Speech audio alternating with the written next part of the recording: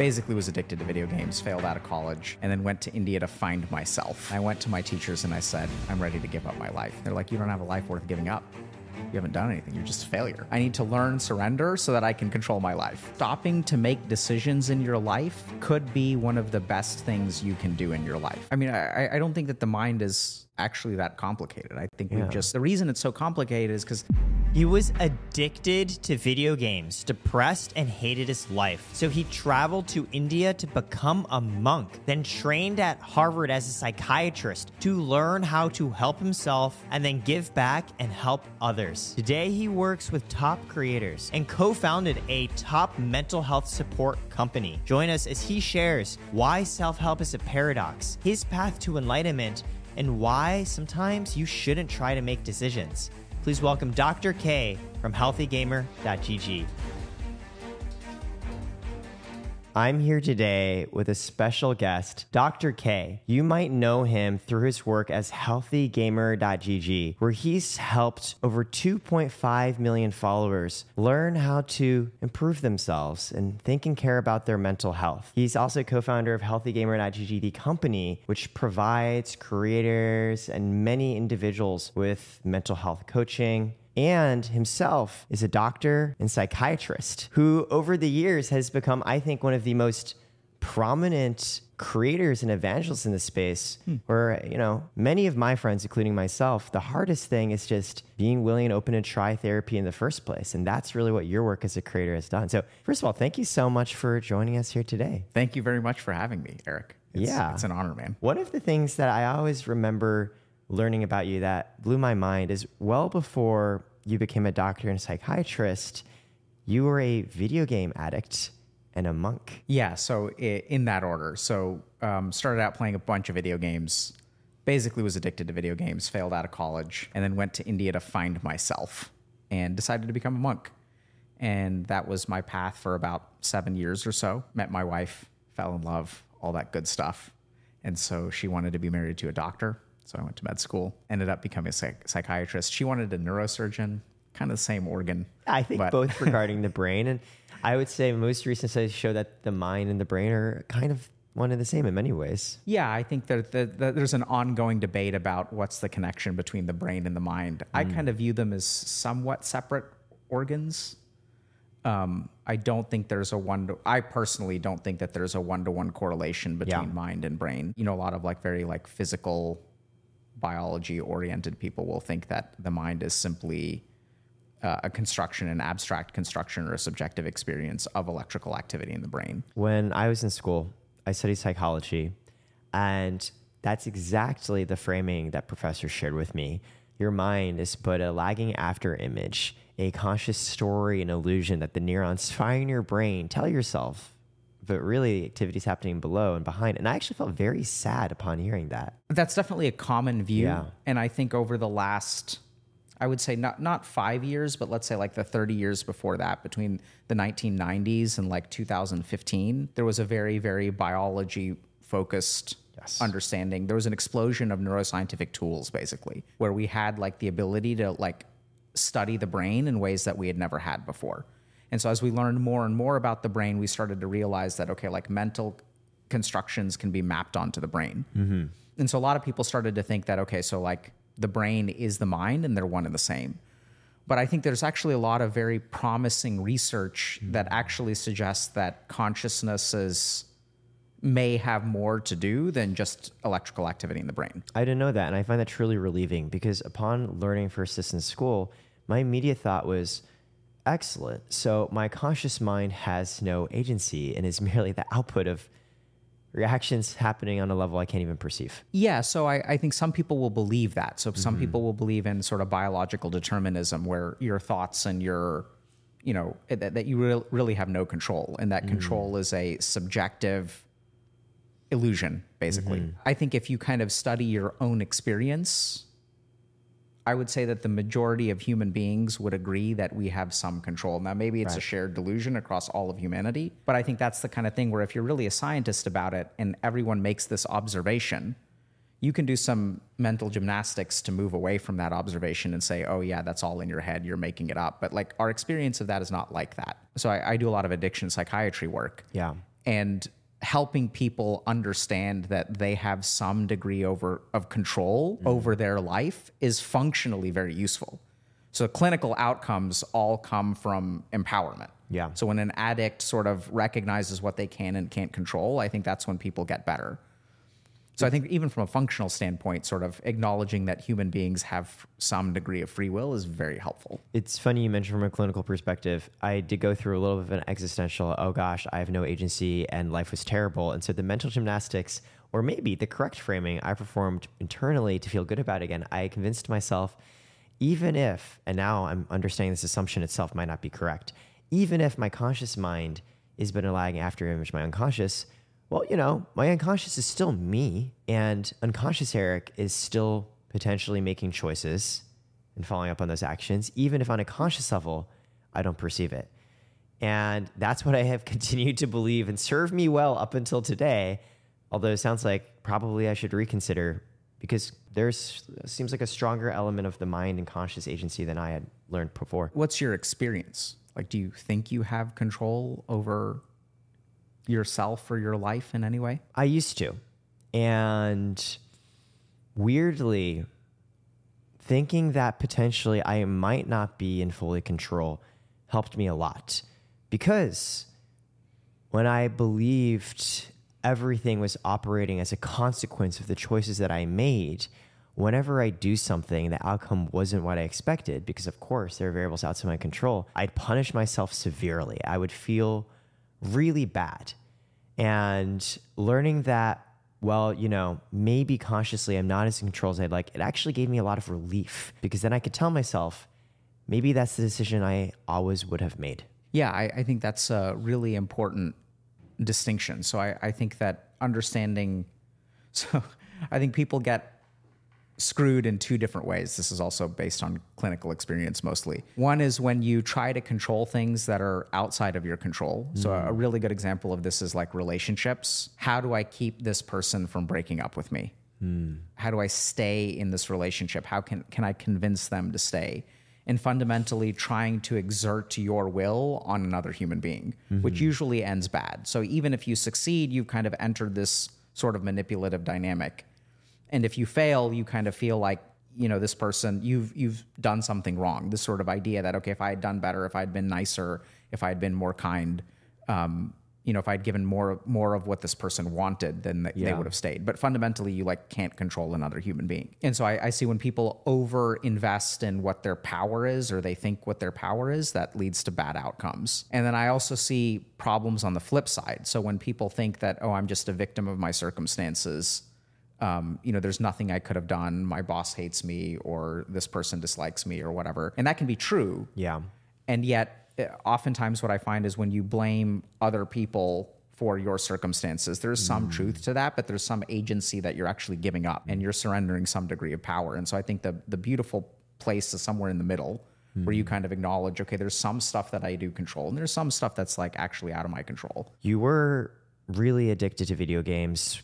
What was your perspective then in terms of your own agency and your own actions in the world around it? Was it different, or was it always been something similar to what you believe now? My perception was that I had very, very little agency, and I didn't understand why. So I didn't feel like I could control it, and I wanted to control it, and I wanted to stop, and I didn't even understand like why I couldn't control it. Like that was the really confusing thing. So like I was like, okay, I failed out of college in like 2001, to give you all some. So this was like back before games were really that addictive. So I think they've become a lot more intentionally addictive by developers, and games don't end. Like back in 2001, games ended. You beat the game and then you were done with the game, presumably. So this was like kind of in the infancy of like online gaming and stuff like that.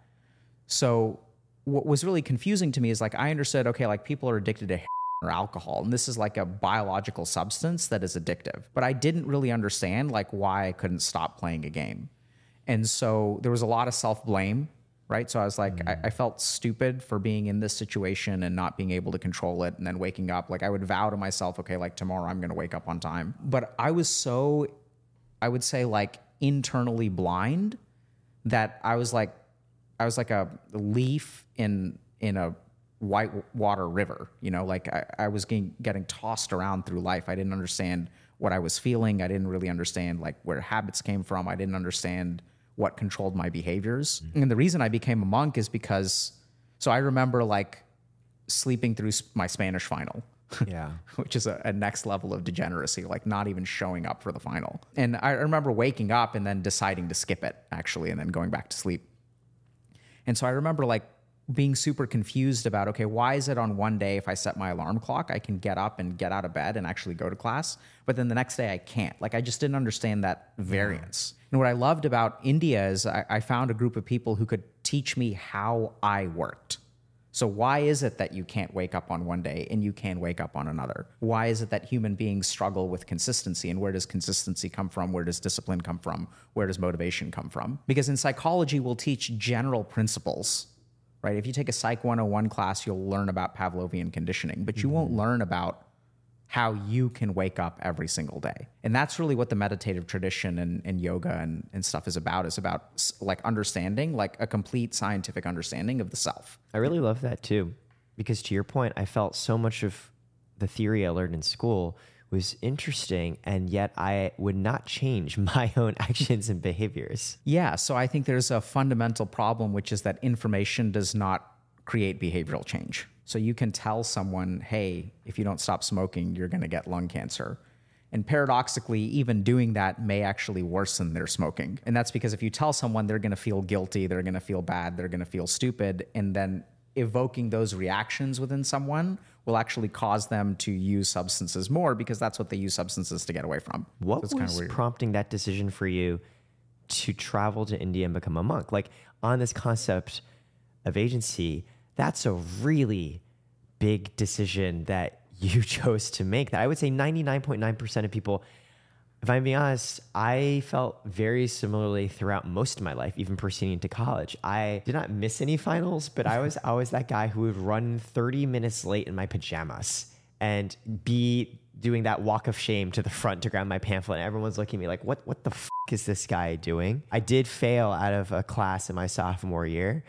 And, you know, bad things really were happening. And so I'm so curious though, like for you, what was that realization where you're like, I'm actually going to make a huge life change, and why like become a monk? Yeah. So I think the interesting thing is I don't think it was a decision. I think for the first time in my life, I stopped making decisions. My whole life, I had been trying to control my destiny.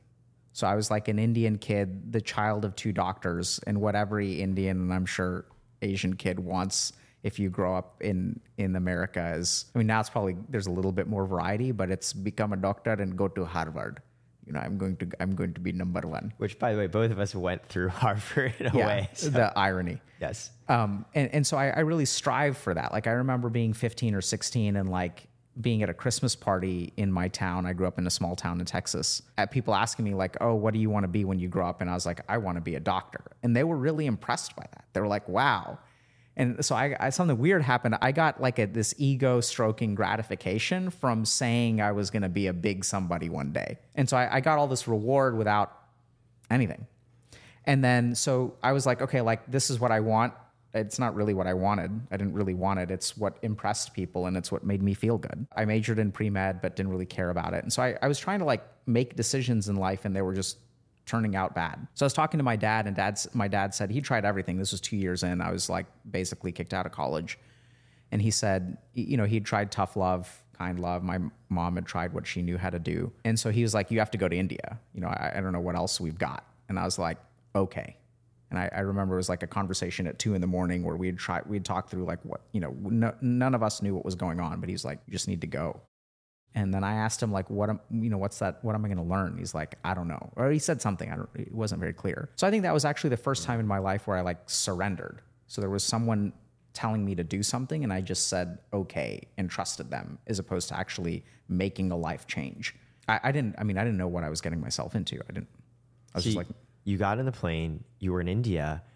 Had your parents previously set up relations or connections for you to go meet, or was it very much like you're on your own, go figure it out? So no, I there was some connections and I was kind of on my own. So I'd been to India several times, but like visited like family and stuff, right? So it's kind of like going back to the home country. So I was in a completely different part of India, didn't speak the language. And I remember like my first experience there was I got picked up from the airport. And even then, like the person who picked me up from the airport, like I'm not sure it was the right person. So they didn't have a sign or anything. It's just everyone at the airport left, and there was one dude who was waiting for someone, and like I was the last person waiting. So I just walked up to this guy and I was like, "Are you here to pick up? You know, I'm Alok." And the dude didn't speak English and he didn't understand what I was saying, and he just like nodded and he just gestured. And so I just like, he grabbed my bag and we got in this car, and then it was like 12:30 at night. And then we were in the car for probably about 2 hours, and we drove out into the wilderness. There was no power, so I couldn't see where I was going. And so they like kind of, you know, someone came with a flashlight and they like showed me to a room, and I'm still not clear. And actually at that point was I met someone who spoke English, and they're like, yeah, you're in the right place. But I didn't know. I just like this literally could have been a random man taking you to a random place. Random man, randandom place.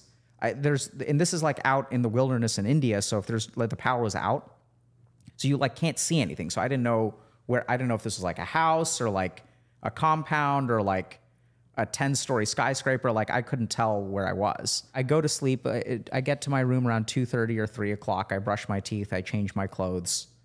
They give me a candle, and then I go to sleep, and then like my head hits the pillow, I pass out, and then I hear this bell, and then I'm like super confused. There's like this bell ringing. I look outside, and the moon's still up, and then I walk outside, and I'm like, what's going on? Is this like a fire drill, or like it's clearly night outside? There's stars and stuff like that. Someone's just ringing this bell, and I'm like confused. And then I hear people are waking up, and okay, I guess everyone's getting up. And then so I go ahead and get ready. I get changed, and then I step outside, and I hear, and I'm like, what the hell was that? And then I hear, and then I hear like a lot of that noise. And then I walk out of this little compound, and then I see that there's like a row of people who are like vomiting into a ditch. Oh God. And there's people like behind them, like rubbing their back, and I'm like, holy where am I? Have I like walked into the plague? This is some third world exorcism going on over here. Yeah, or just some kind of outbreak of something. I'm like, oh, I'm going to die. And it turns out this is like a very ancient classic yoga practice called Vamandhoti, where you ingest a bunch of isotonic water, and then you kind of like vomit, and then it kind of cleans out your like GI system, and it cleans out your like upper respiratory tract and stuff like that. It's kind of weird.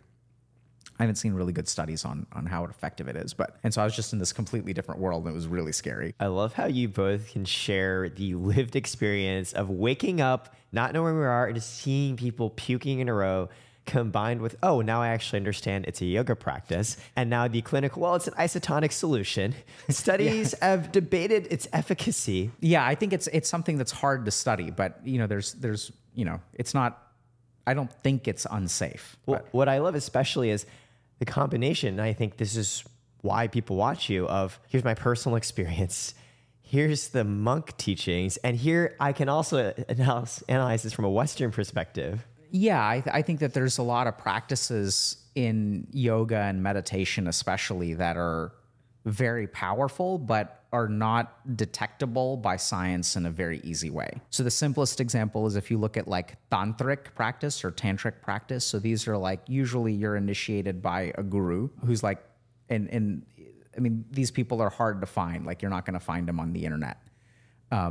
And the problem is that if you look at like a study of meditation, the level of consciousness that you're at when you do the practice makes a big difference. The problem is you can't study that, right? So what happens is they'll take 20 people, they'll teach them a technique.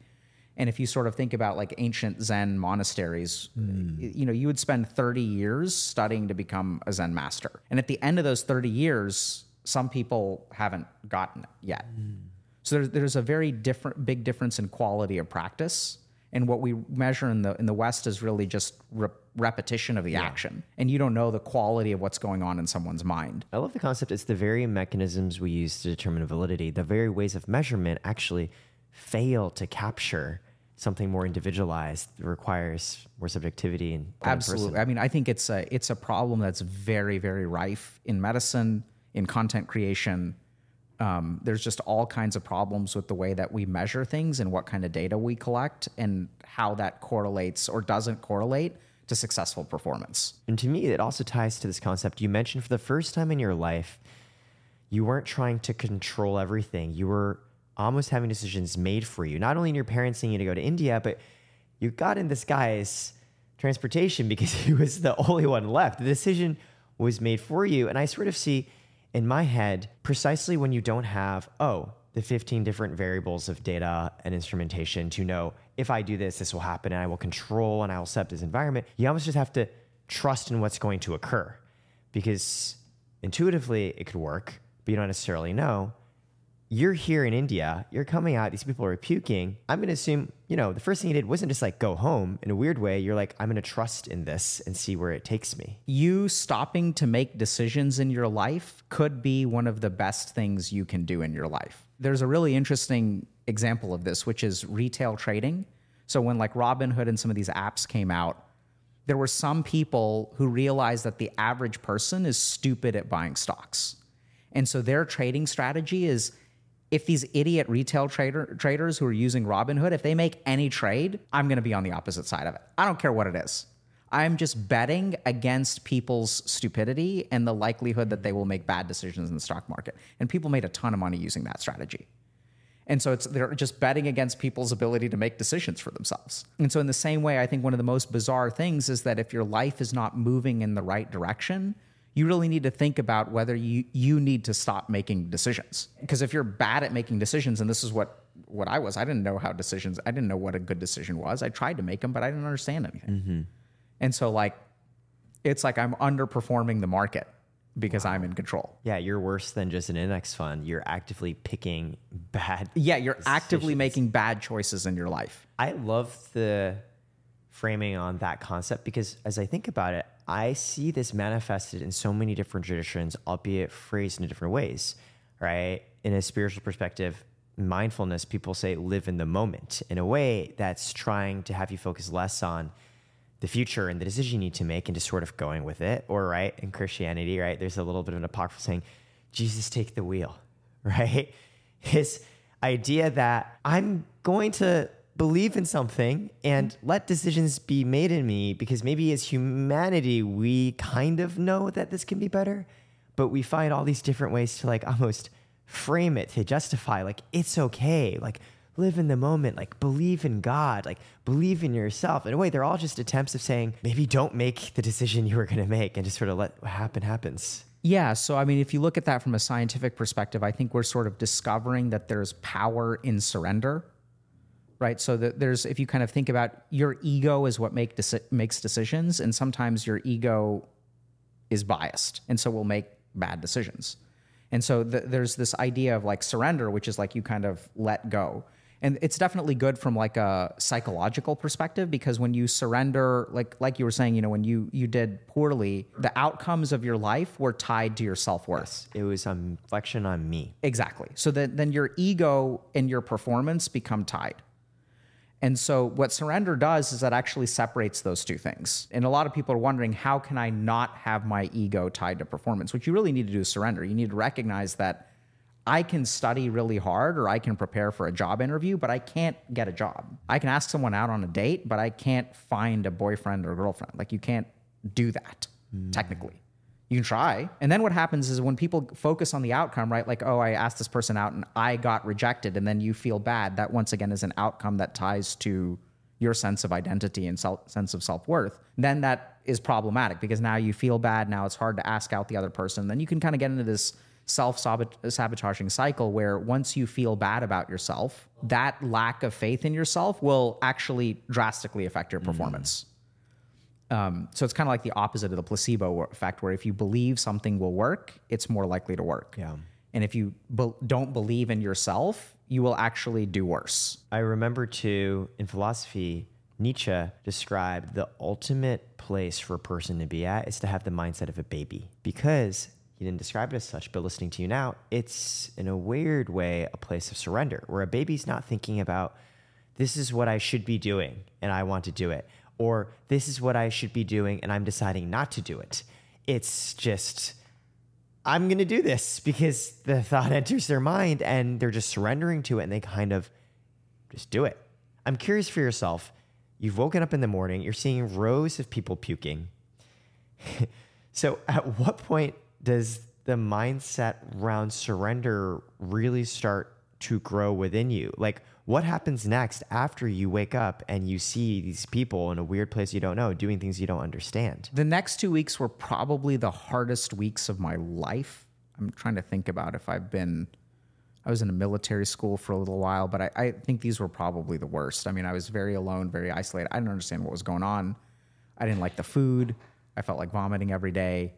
Didn't like the weather, couldn't speak the language. So you didn't speak the language too so you don't even know so what some they're people saying. there spoke English, but it was a part of India where it's a completely different language. Even the root language is very different. You're completely like alone. Yeah, so it was the most alone I'd ever felt. So I remember and they also they had a phone booth, so you had to use a phone booth to make calls, and I had a calling card, and it's just really a different time. And so I remember talking to my parents, and every time I talked to them, I would cry before I talked to them, and I would cry after I talked to them, but I would not cry on the phone call. And every day I remember asking them, hey, can y'all send me a ticket? I want to come home. I want to come home.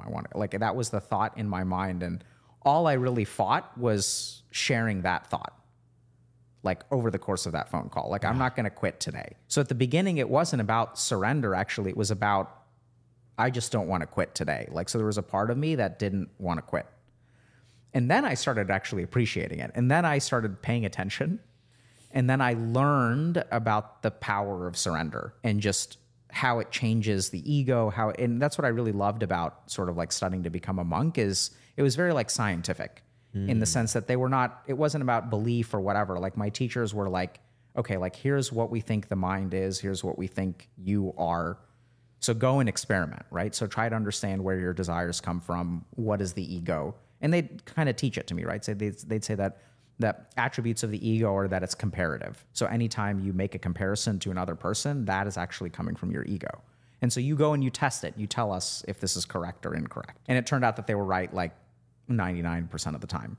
So it's very grounded in not, hey, it's how you feel and this vibes. It's very no, this is our understanding of the mind and the world and the changes you need to introduce to yourself to improve. It's less woo woo. And it's more they're well, your mind, it suffers because it tries to compare to other things. I guess I didn't expect that, honestly. Yeah, so I would say, even some of the assumptions that I laughed because some of the things that you said, this is how you improve. I think even that is the goal was never improvement. They don't care about improvement. They were not trying to get me to improve. You're right, because my framing in itself focused on outcome. Absolutely, right? So and they were we don't care about you improving. They're just if you want to learn how you work, we'll teach you. That's one of the weirdest bits of doublethink that I've spent a lot of recent years considering. The way to improve is to focus less on outcome. And in a way, I'm well, I want to focus more on surrender, on being the moment, on trusting myself and punishing myself less. And weirdly, part of me is and if I do that, I'll be more effective as an entrepreneur. Oh, absolutely. So there's a whole camp of people who are addicted to self-improvement, and they'll use surrender as a self-improvement goal, right? Yeah. So they're instead of truly surrendering and accepting themselves, they're okay, if I want to become a big someone one day, I need to learn surrender so that I can control my life. Right, it's right? Feigned surrender. Yeah. So one of my teachers said that, in ashrams, there are two kinds of people. There are people with ego, and there are the people who have the ego of having no ego. Ooh. Right? Look at how humble I am. Look how much I don't care about what you think about me. I'm so spiritual. I'm so great. Yeah. I'm so humble. I'm so much more humble than you. I kind of love, it's almost I read it in my head, almost as a perversion of the actual concept behind surrender. It's the Pascal's wager version of, well, I guess it might make me more effective, so I should try this. Yeah, I think that there's a lot. So I was doing Pascal's wager when I went to India. Damned if you do, damned if you don't. Yeah, you're I might as well do this. And so, I think that's the place that I started. But, the other thing that you had kind of mentioned is it's not about your feelings or emotions or whatever. And one of the things that I think is really interesting is that meditation is one of the very few treatments that we have that is effective for all mental illness. Probably psychotherapy is the second one that is roughly effective. And the interesting thing is I was wondering scientifically, why is that? Yeah. And I think the basic reason is because meditation transcends mind altogether. And if we look at like where psychological suffering and mental illness comes from, it comes from within the mind. These are all problems of the mind. So if you can bypass mind entirely, you're going to get rid of, it doesn't matter. So the yogis don't really care what you think or what you feel. What they care about is that you are thinking and that you are feeling. And you should be able to control those two things and understand those two things. And the content of your feelings is relatively irrelevant to a yogi. It's kind of weird. So we focus on fixing the mind in Western medicine, and what they're interested in is like getting rid of the whole thing because it gets in the way. It reminds me this old chestnut I learned in school, which was, we'll never really truly understand the mind and the brain, because if it were simple enough to understand, we wouldn't be smart enough to actually understand it. If our brains were powerful enough, they'd also be too complicated for us to fathom. If they were simple enough, we wouldn't have the brain power to actually understand them.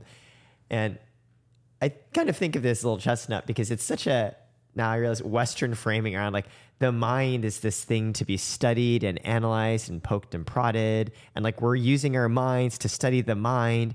And I'm hearing you describe, well, the yogi's kind of like, what the f are you guys doing? Just like, yeah, I'm confused. If it's very simple, why is it that we can't understand it? Because theoretically our brains, and there's a little bit of logical fallacy here, but the thing is, if our brains are simple enough to understand, they're also they're not simple. They're exactly. not powerful enough instruments to be able to understand the exactly, and thus we are damned to never truly understand ourselves. Okay, so either the brain is a powerful instrument, in which case understanding it requires a ton of complexity and a high computing power, or we're a very, very simple instrument, and then we don't have the wherewithal to even understand a simple instrument. Exactly. Basically what some senior thesis students in psychology would joke about when they're like, yeah, we'll never really understand ourselves. Yeah, so I think that's where, I don't know, I mean, like, I do a lecture for like 9-year-olds that teaches them how their mind works, and it works really, really well. The big difference is that if you look at the West, it's theoretical. Right? So what happens is you have people who are writing these texts. So it's external observations of the mind. But the yogis are subjective. So their sample size is 1, and they're just looking at what their thoughts, what they see. So it's kind of like the view of the yogi is actually a lot more transferable to teaching someone how to use their mind instead of developing complex theories. Yes. So I think it's more functional. It doesn't necessarily make it more right. I happen to think it's more correct. But recall in the early days of psychology, there was a lot of theory around Henry James and introspection, right? Actually, similar to what you described with the yogis, I can understand the mind just by understanding myself. And I think due to your point on Western medicine, right, needing to have trials across many people and have things that are replicable and measurable, it really shifted away from that into very much the opposite direction, right? And now I think back to this chestnut I described to you, and it's like, well, if the only way you frame understanding the mind is through, now I know when I poke and prod it in this way across 5 million people, this output will come out, then yeah, maybe we're not going to understand it. But you're describing a class to 9-year-olds, there's obviously an intuitive understanding of how we think, and they're able to understand themselves better that way. Absolutely. And I think for that chestnut, I just don't agree with it. It's kind of saying, okay, like, if my body is very heavy, then I'm going to need big muscles to move it.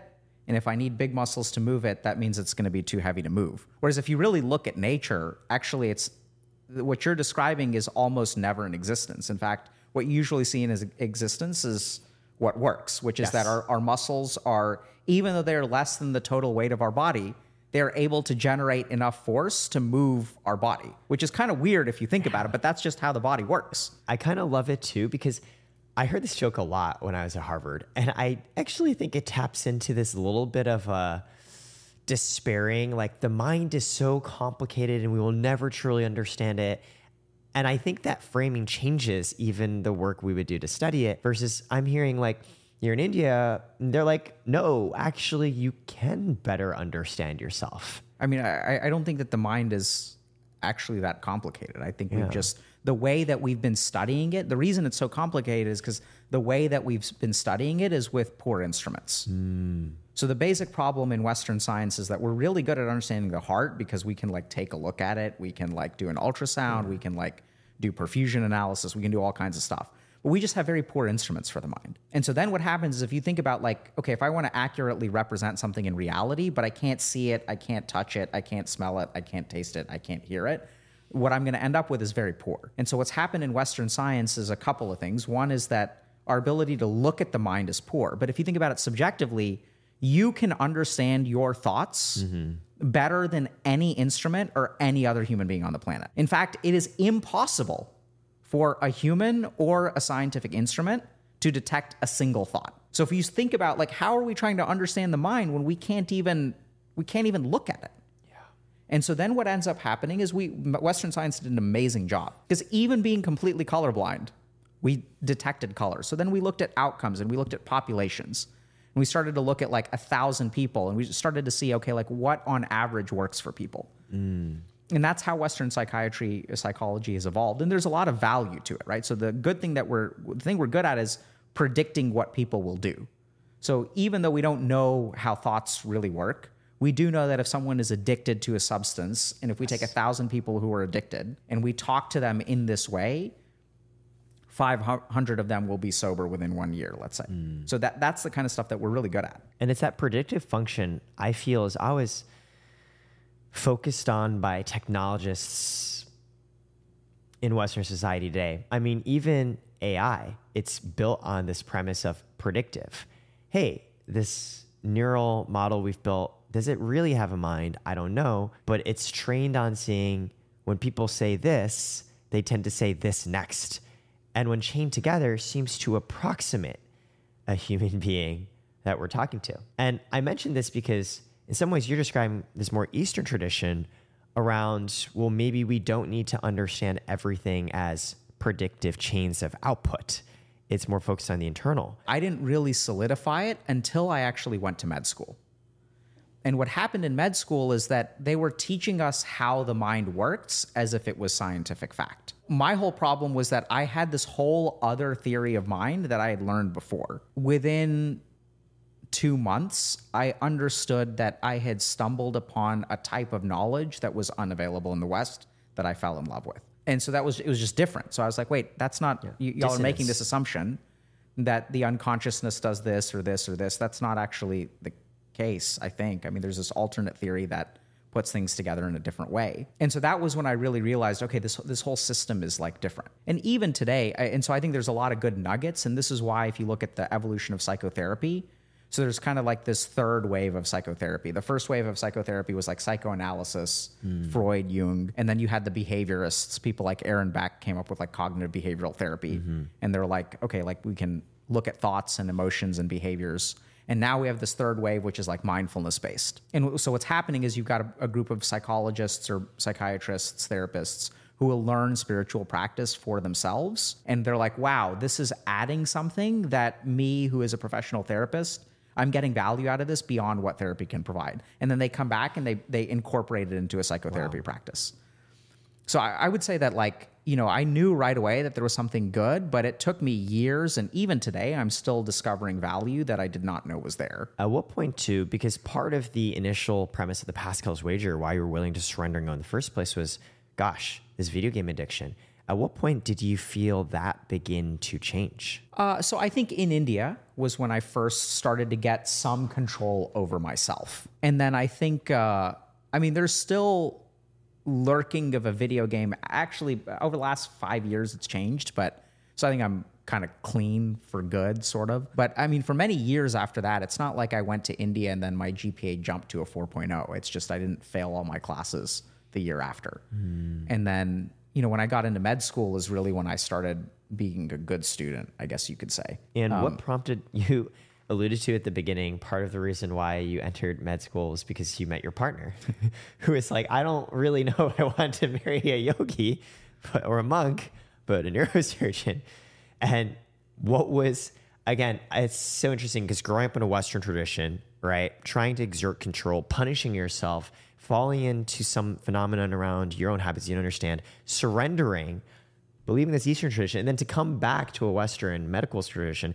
And of course, having a theory of mind different from what was being taught and figuring out, well, there are parts of this that align and parts of it that don't. What was that decision like even going back to medical school? Was it because in some ways fulfilling that original 15-year-old promise to be a doctor, or different? No, completely different. So really, I mean, I joke about my wife, but a big reason for it is, so I tried to take my vows at the age of 21. And then I went to my teachers and I said, I'm ready to give up my life. And they said, what do you mean give up your life? I said, I'm ready to give up my life. And they're like, you don't have a life worth giving up.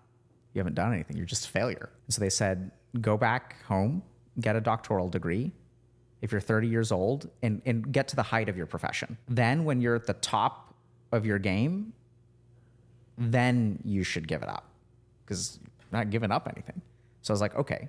So then I set a goal and I said, okay, like what's the hardest doctoral degree to get? It's a medical degree, just if you look at acceptance numbers and things like that. And so I was like, okay, I'm going to try to be the best doctor that I can, and then I'm going to give it up.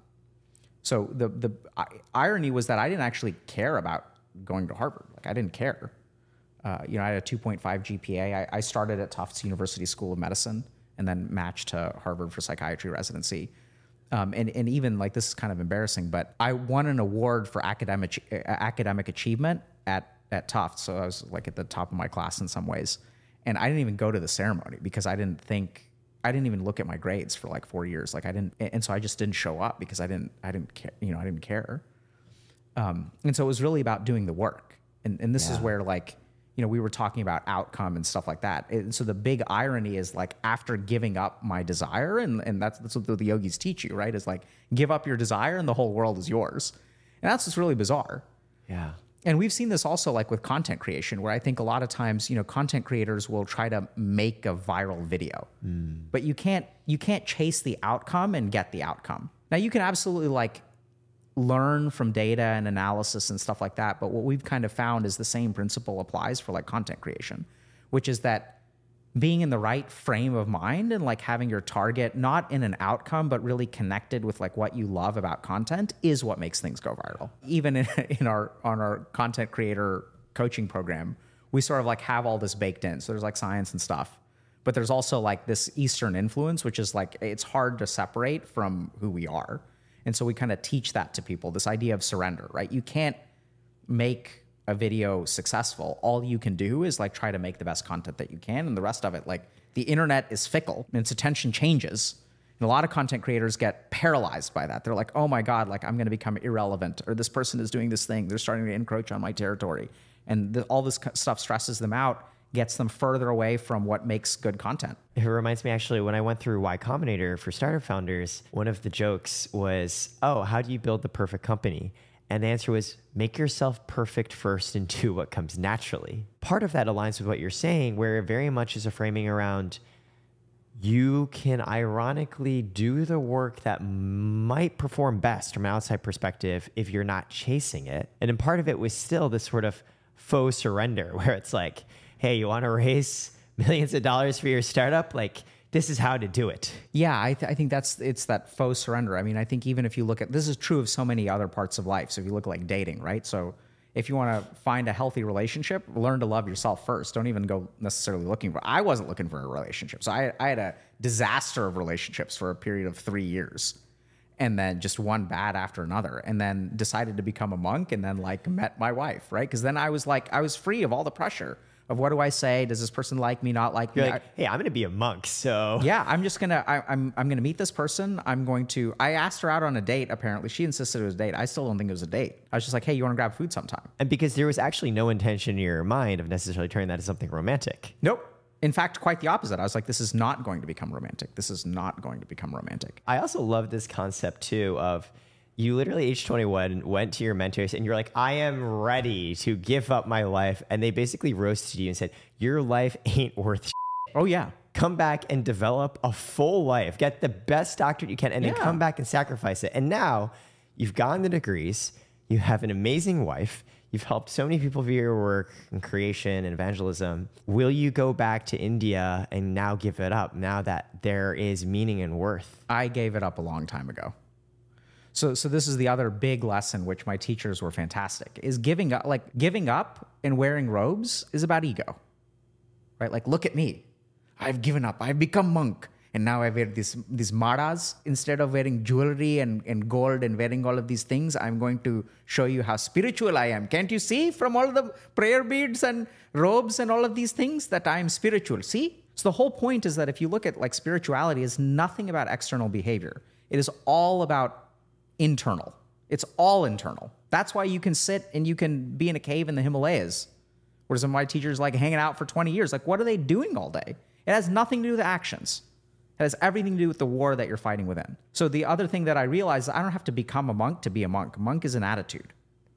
It's about how you live your life. It's about what kind of internal practices you do, and you don't have to wear the robes. You've now built a life that you have something to turn to and say, I'm giving up the pursuit of this validation and outcome. I'm so intrigued. So what do you think about now when you have moved past the desire for outcome-driven validation? I would say I think about what I'm supposed to do. So a big part of my compass now, so then like, okay, if you're not chasing outcome-driven validation, then what do you chase, right? So the first thing is I don't chase much. So I'll kind of like go kind of day to day. I mean, I think there's a purpose for strategic planning and thinking about the future, but you can kind of strategically plan in the way that you would for a video game. And like I'll map out like what my RPG party is going to look like and what it's going to do on turn 100. But I don't have to be personally invested in it. So you can make good strategic decisions without your self-worth or your happiness being tied into whether things do well or poorly. And that's also like, I know it sounds kind of crazy, but this is like what we try to teach other human beings, is that you can sort of think about the future without caring about the future. You can just sort of, and it's beautiful because then you sort of think about it as long as you need to. Okay, I'm going to sit down, I'm going to map this out for 45 minutes instead of like churning it over in my mind for an hour. You just think about what you need to for the future, you kind of get it done, and then you go on with your day. It's like, here's something I'd like to accomplish, right? And here's the plan I need to set up with it.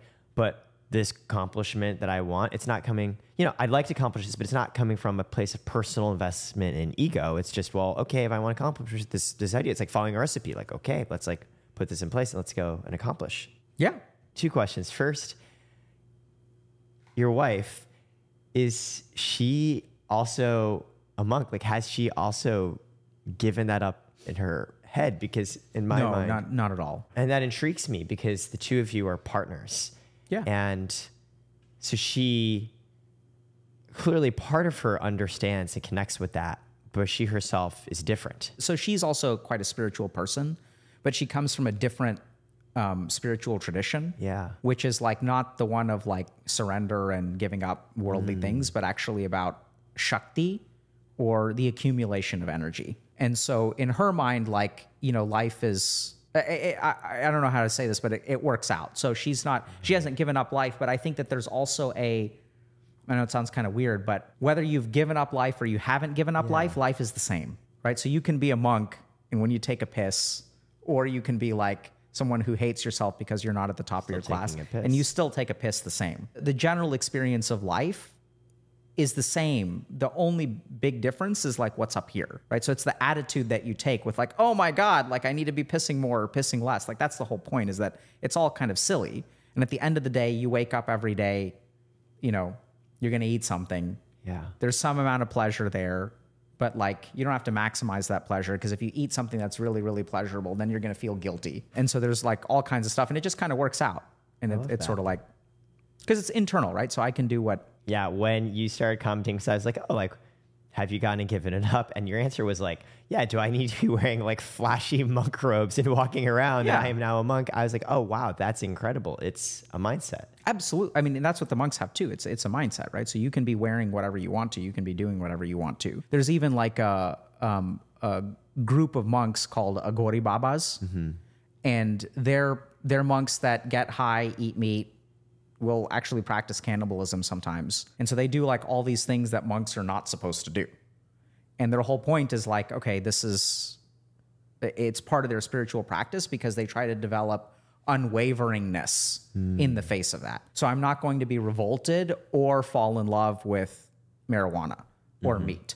So I need to be like internally tranquil, no matter whether I'm getting high or I'm eating meat. And so it's just part of their spiritual practice. My last question for you then is in that vein of, as you mentioned, hey, if you got to defeat this raid level boss, you'll strategize and plan with the RPG party and who you want it in the mix of skills. What are the goals for you now? Understanding it's not necessarily personal ego invested in them, but what are the things you want to accomplish? So I think it is my karmic duty to help people. So one thing that I recognized some time ago is, learning about karma and all this kind of stuff, that I have a very unique background. So I think I was given a gift that very few people in life have been given. So could study for 7 years for a monk and then got to train at Harvard Medical School. That's pretty cool. So then the question becomes, what am I supposed to do with that? Right? So with this spawn that I have, and also a big part of that is suffering to some degree, screwing up my life, really having a screwed up life for no reason other than myself, right? So I had every advantage and I still threw it. And even that I think is a very formative part. I think it's just as important as, let's say, Harvard Medical School. Because I really know what it is to really just f up your life and not be able to blame anyone else. And so what am I supposed to do with that? So I could use that for personal gain. And you mentioned Y Combinator. So for a while I still do this work sometimes, but I was working with a lot of startups and very successful startups and C-suite kind of level work and this kind of stuff, which is cool. I enjoy the work. I still enjoy the work to this day and I still do it some. But, back then it was sort of okay, this is cool because I'm a somebody now. And so if you're a somebody, you get to work with other somebodies. And now it's okay, but that's why I started streaming on Twitch. It was sort of I can work with these people, the important people in life, or I can work with people who need help and for whom there are not a pile of people waiting to work with C-suite. There's all kinds of performance psychologists and coaches and executive coaches and all this kind of stuff who will work with C-suite executives at billion-dollar companies. But there's not a line of people trying to help 22-year-old kids who are playing too many video games. And so that's kind of what I'm here for. I've got a limited amount of time on this earth and I'm going to die one day and then all my pleasure or everything that I've accomplished is going to be gone. So it's on a given day, what am I going to do today? I can chase pleasure, or I can gratify my ego or whatever, or I can help another human being. Cool thing is that it's not even mutually exclusive because as I've followed this path, dude, I'm working today and look at where we are. It's a Monday afternoon. I'm in beautiful Los Angeles, California, having a conversation with a friend of mine about life. And this is what qualifies as my job. You're going to give me something delicious to drink in a few minutes, right? And this is work. And so I think the really crazy thing that I've learned is that seeking pleasure in life is not necessarily the way to get it. That actually trying to build something really good that makes the world a better place, because the world is so full of people who are cynical, selfish, whatever, you're actually a decent human being and you try to help people. Yeah. It seems that people respect that. And that's what we set out. I mean, we didn't set out to be big on Twitch. I always thought I was going to be small because no one's ever done this before. Yeah. And then we got a nomination at the Streamies because apparently that's worth something. So the craziest thing is you can kind of have your cake and eat it too.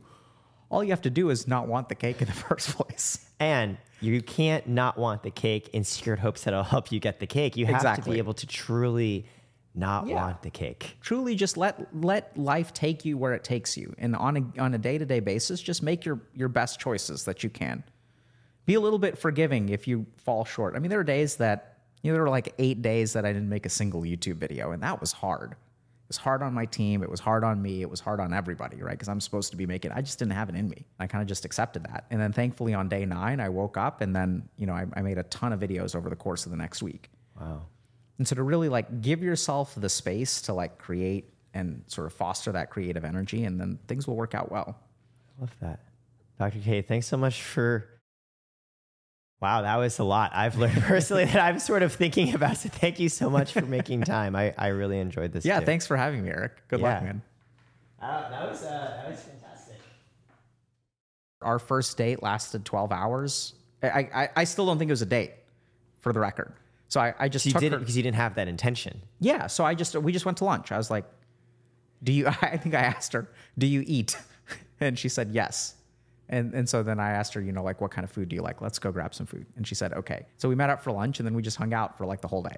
Wow. And even, I could feel myself, falling in love, I guess is what you would call it. But even then, I didn't think we were dating for a while. I thought we were just hanging out. Yeah, because love isn't necessarily romantic. There are many different types of love. Oh, the love that I was feeling was probably romantic. Okay, it was romantic. That makes sense. That's, yeah.